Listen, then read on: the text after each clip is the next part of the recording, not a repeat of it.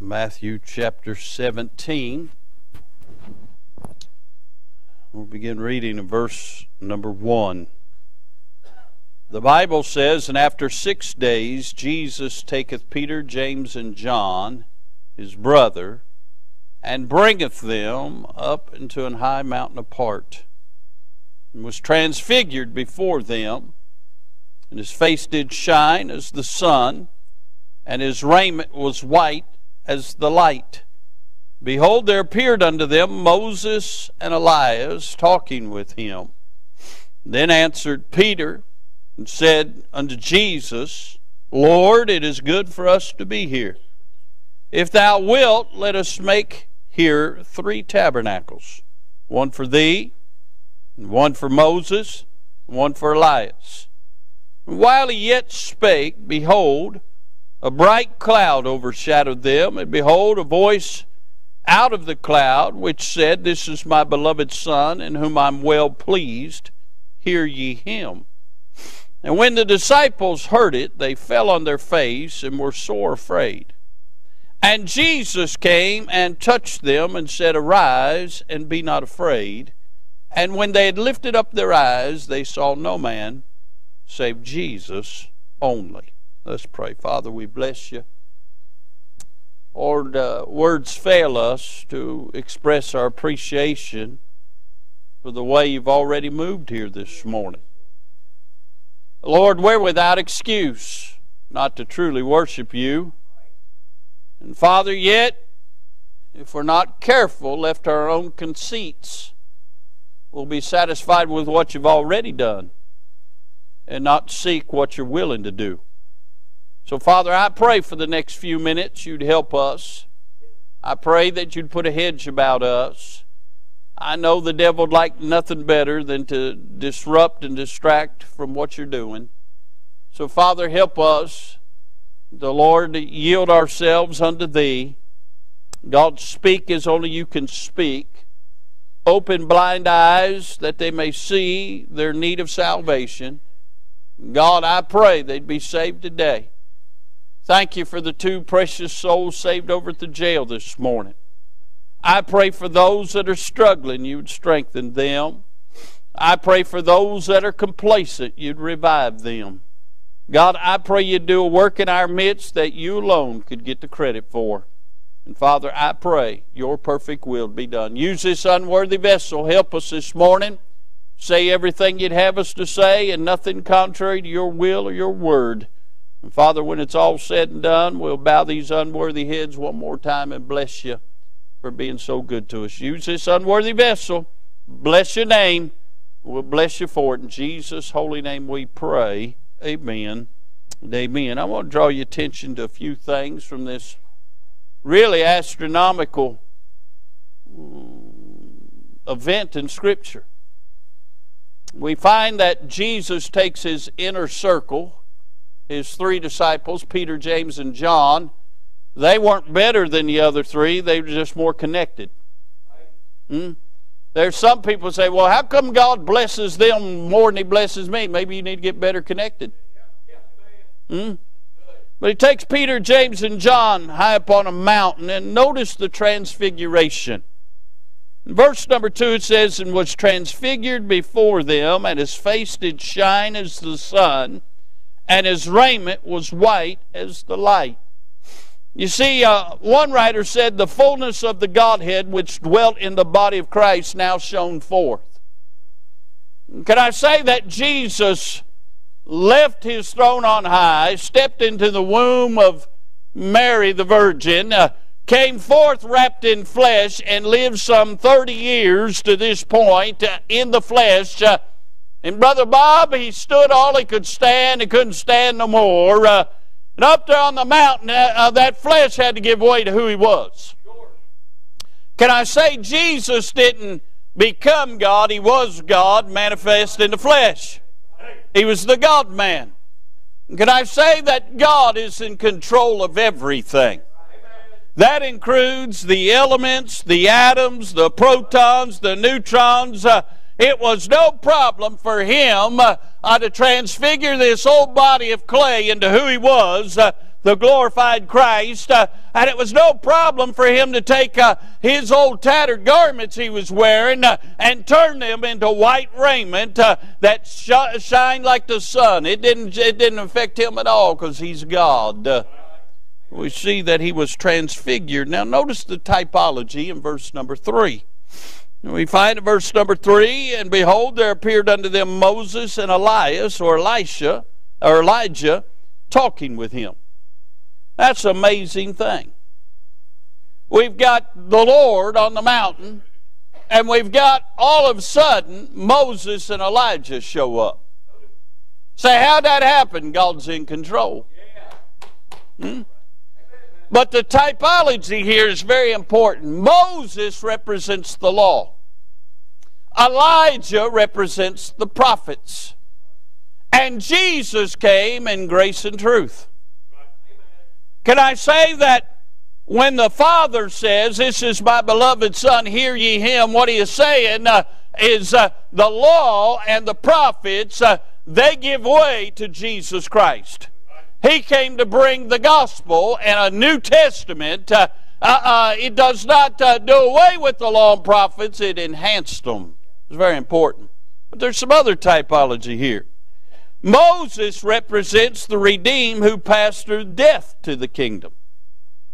Elijah represents those who will pass through translation into the kingdom. Not everybody's going to die. But we all shall be changed.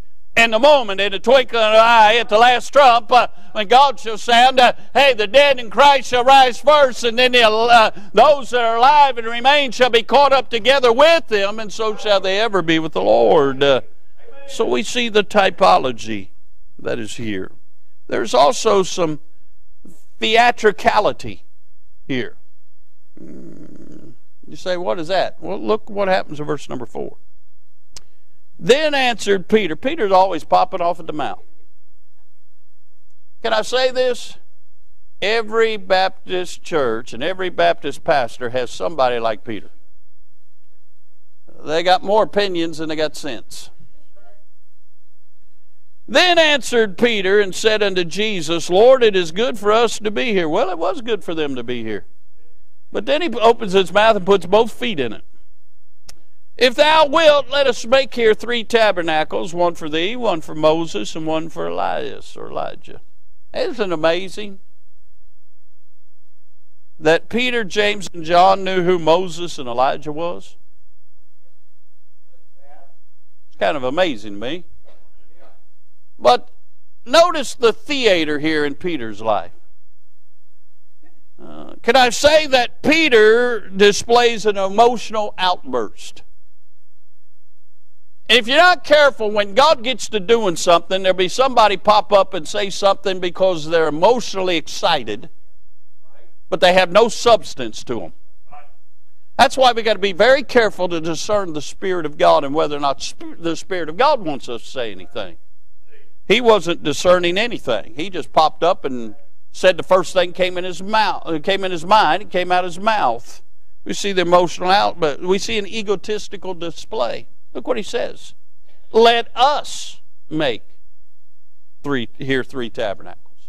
He wants to be involved in it. Let me help you something. God don't need any of us.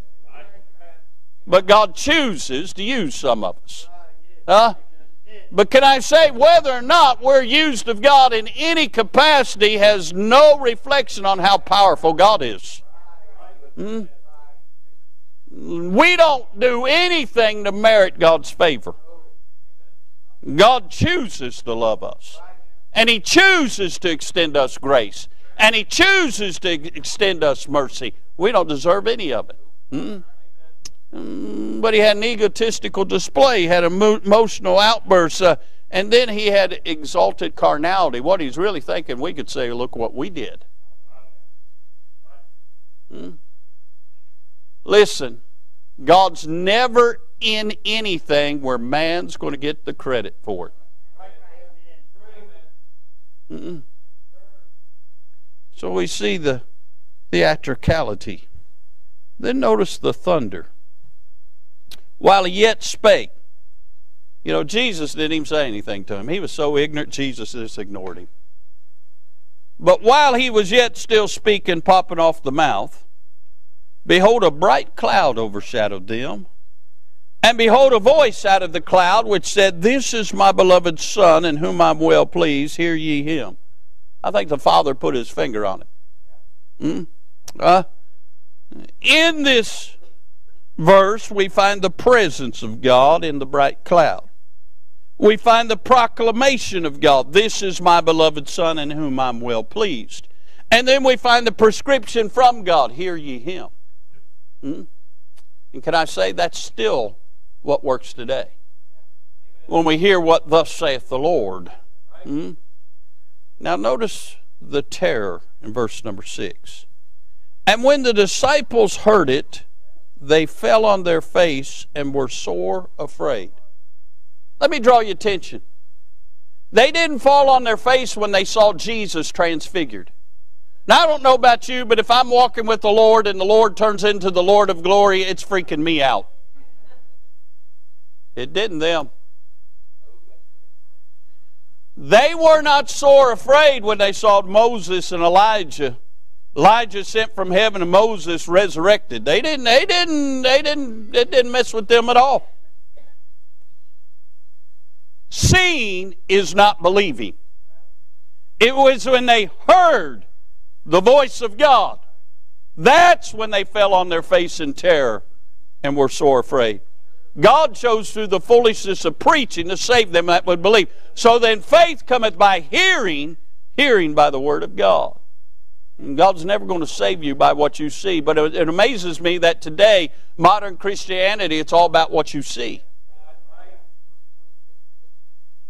God gave us a book, and it's about what He says. Notice the touch in verse number 7. Jesus came and touched them and said, Arise, be not afraid. And when they lifted up their eyes, they saw no man save Jesus only. Thank God for His touch. They were fearful until His touch came by. And He says, Arise, be not afraid. And when they opened their eyes, Brother Bob, they didn't see anybody but Jesus. Be a good day in our lives when we get our eyes off everybody else and get our eyes on Jesus. Looking unto Jesus, the author and finisher of our faith. Now, this is a tremendous account in Scripture, and there's a lot more we could say on all of this. But I'm interested, the Bible says, and when the disciples heard it, they fell on their face and were sore afraid. I'm interested in that verse. I'd preach this morning. Now listen to me. I don't want to come across critical, and I do not want to come across cynical.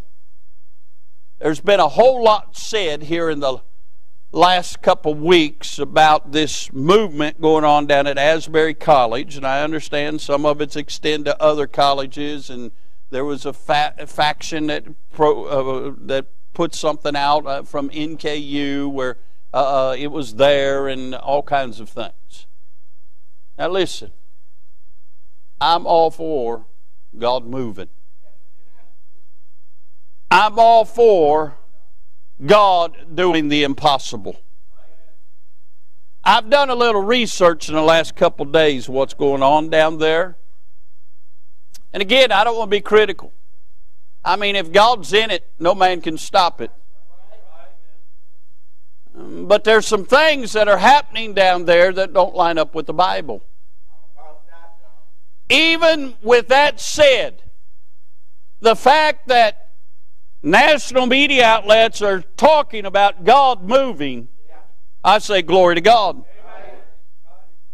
But I want to preach with God's help this morning on real revival. You see, what's going on in a lot of these places is what's happening in verse number 4. Then answered Peter and said unto Jesus, Lord, it's good for us to be here. If thou wilt, let us make here 3 tabernacles, one for thee, one for Moses, one for Elias. A lot of that going on today. Real revival takes place when you see verse 6. And when the disciples heard it, they fell on their face and were sore afraid. Can I say the word revive is found in the Bible 13 times. And only 3 times is it dealing with a spiritual awakening. Every time it's dealing with being made alive, being brought back to life. But 3 times it's dealing with a spiritual awakening. Isaiah 57:15, the Bible says, "For thus saith the high and lofty one that inhabiteth eternity, whose name is holy.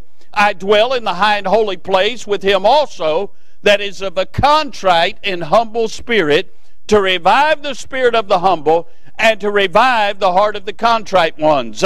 Habakkuk 3:2 says, "O Lord, I've heard thy speech and was afraid. O Lord, revive thy work in the midst of the years. In the midst of the years make known, in wrath remember mercy." Psalms 85:6 says, "Wilt thou not revive us again, that thy people may rejoice in thee?" Can I say, in order to be revived, you have to be alive in the first place. God does not revive somebody who's never been born again. Somebody that's dead in trespasses and sins cannot be revived. They got to be made alive first before you can be revived. But there are some things that are always prevalent with revival. Whether or not you know it, I've been a student of revival for some 35 years now. I've read books on real revival.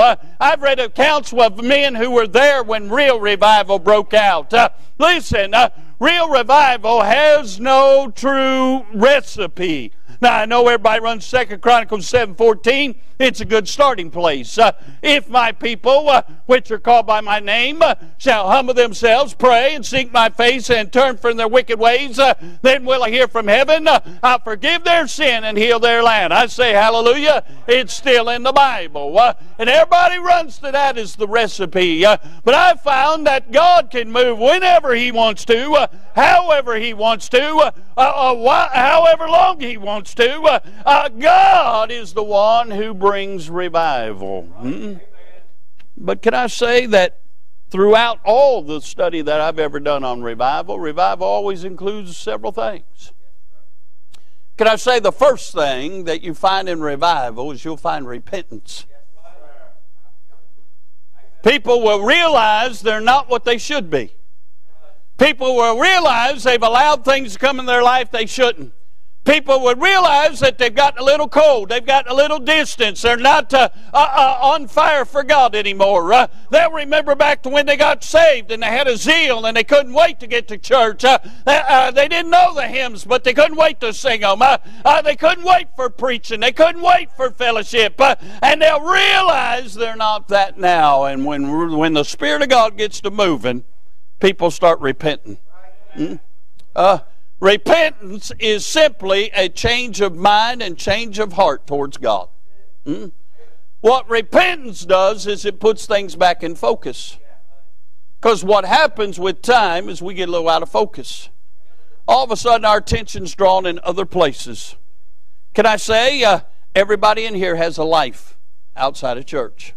Everybody in here has a life outside of God. Even though God ought to be the center of our life and sitting on the seat of our hearts and be first place in our life, we let life get in the way sometimes.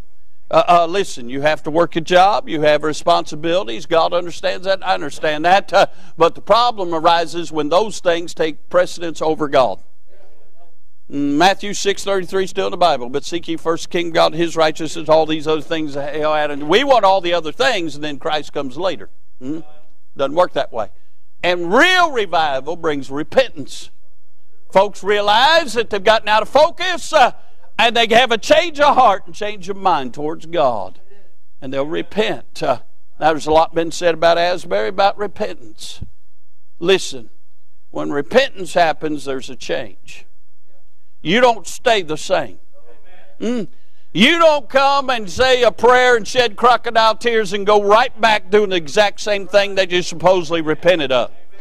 You understand that what you're doing has disappointed God and it breaks your heart, and you ask God to forgive you and you ask God to give you the grace not to get back in that shape. I've got a problem with what I see out of all that. They supposedly repent. But there's no change. If there is no change, there is no repentance. Can I say, secondly, that real revival brings reverence? Look again at verse number 6. I know you're getting mad at me, but I really don't care. When the disciples heard it, what did they do? They fell on their face. Is that what it said? When they came face to face with God, where did their face end up? They bowed before Him. They reverenced God. Now again, when Jesus transfigured, they didn't reverence Him. That's why Peter popped off at the mouth. But when they heard the voice of God, they fell on their face. Now there's been a lot that I've seen in these videos coming out of this deal where they supposedly are in revival. They supposedly have repented. But I see men in a so-called sanctuary with ball caps on. I see half the crowd with their phones out videotaping everything.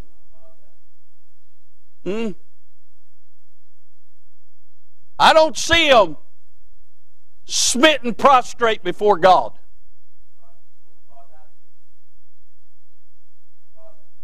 Listen, I'm not the brightest light bulb in the bunch, and I realize a lot of them have not been raised in church, even though they're going to a so-called Christian college. But I learned a long time ago, you don't wear a ball cap in the house of God. My mama, as a matter of fact, today would have been my mother's birthday.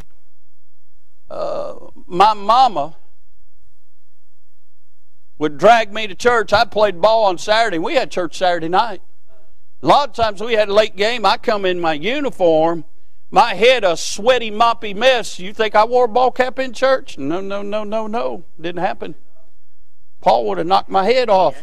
Yeah, he would have. Huh? Had enough respect for the house of God. You didn't wear a ball cap in the house of God. Go look at the videos. Half the young men in there got ball caps on, wearing shorts and acting like the world. There hasn't been no change. There's no reverence. Therefore, it's not revival. Say, Brother Doug, you're being judgmental. No, I'm just telling you. When they come face to face with God, they fell on their face. Can I say this too? We watched a video of some of the music going on, and the crowd reacting to the music looked like a rock concert or country concert. They were jumping up and down and shouting to the singers, and the singers were shouting to them some kind of chant. Can I say chanting is always found in devil worship? Never in godly worship. Again, if it's of God, it's not going to look like the world. Not going to sound like the world. It would reverence God.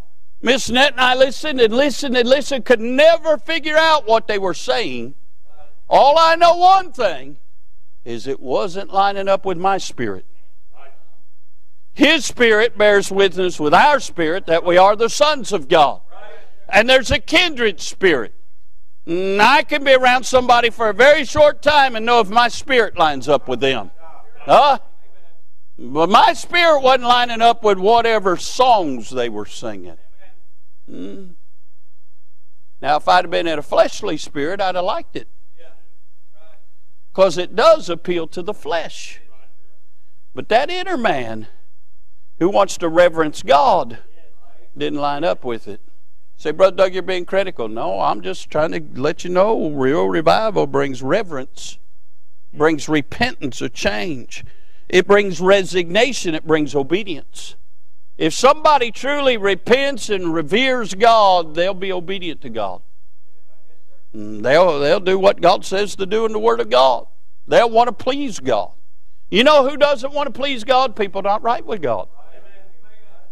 Can I say this? There'll be a rapport. You say, what do you mean with rapport? I mean unity. I mean oneness. Amos 3:3 says, can two walk together except they be agreed?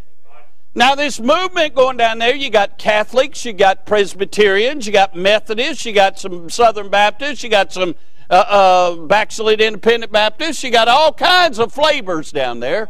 But the Bible says, can two walk together except they be agreed? Acts 2:1, and when the day of Pentecost was fully come, they were all with one accord in one place. In order for there to be revival, the crowd must worship the same deity. How could there be revival when some are praying to Mary and some are praying to Jesus and some are just praying to some God out there? Huh? Can I say this? They'll have the same doctrine. How can they have revival and some believe that you got to be baptized in order to be saved, and some believe you got to take a wafer in order to be saved, and some believe this and some believe that? Listen, we may not believe it all exactly the same, but there are some principal doctrines you must believe. How can they have revival when they don't even believe the Word of God is the Word of God? Why do you think I don't go to all these prayer breakfasts that the city council puts on?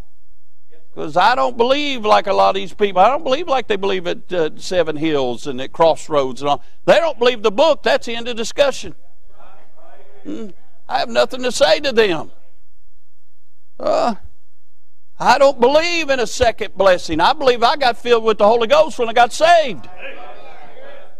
I don't believe in speaking in tongues. I can't even speak English, let alone any other languages. And the only unknown tongue there is a language that I don't understand. There's resignation, there's obedience, there's rapport, there's unity. Got to have same deity, same doctrine, but also the same desires, the same spiritual goals and aspirations. And it's always this: to God be the glory. Sirs, we would see Jesus. It's always whatever Jesus wants. He must increase, I must decrease. Can I say this? As a result of revival, there will always be regenerations. Folks will get born again as a result of revival. Because lost folks will see what saved folks should have been all along. They'll see the work of God in them, and God draws sinners, and sinners get saved as a result of revival. Huh? You don't have revival to see people saved, but as a result of revival, there will be people saved. Can I say, as a result of revival, there'll be rejoicing? Absolutely. People get excited when God gets to moving. The problem with all that down there, they got all the excitement, but it's all based on the wrong thing. Listen, I know, done upset somebody. Ray, are you upset? Okay, good. Brother Ron, I keep hearing about this movement. Can I help y'all with something? Woodstock was a movement too. Just because you got a movement don't mean it's a movement of the Holy Ghost. Now again, I hope it's real, but I haven't seen any evidence that it's real. I'm all for, just like at Christmas time, I'm all for Christmas because the world has to take account of all the Christmas carols and everything that's going on, that Jesus came. And I'm all for the Lord getting some airwaves and people talking about the Lord. But I'm just here to say, I haven't seen a whole lot of evidence of real revival down there. If we're going to get down to the brass tacks of it, it's been well over 120 years since real revival came to America.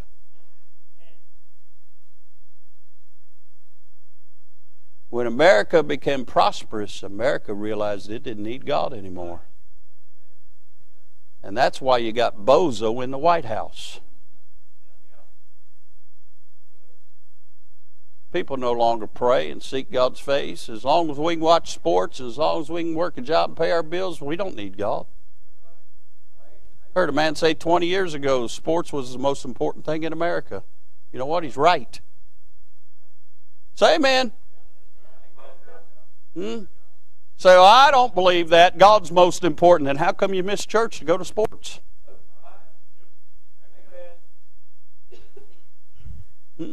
Boy, that really killed it right there. It's true whether you believe it or not. Some of you just need to get revived. Real revival will bring remaining. There will be a continuance. Most of y'all, Friday night when the preacher leaves, your revival's gone. Real revival remains long after the preacher. Matter of fact, the fruit of revival starts after the preacher's gone. You know why so many churches have to book preachers that everybody likes a year or 2 years in advance to get him? Because you think revival's with him.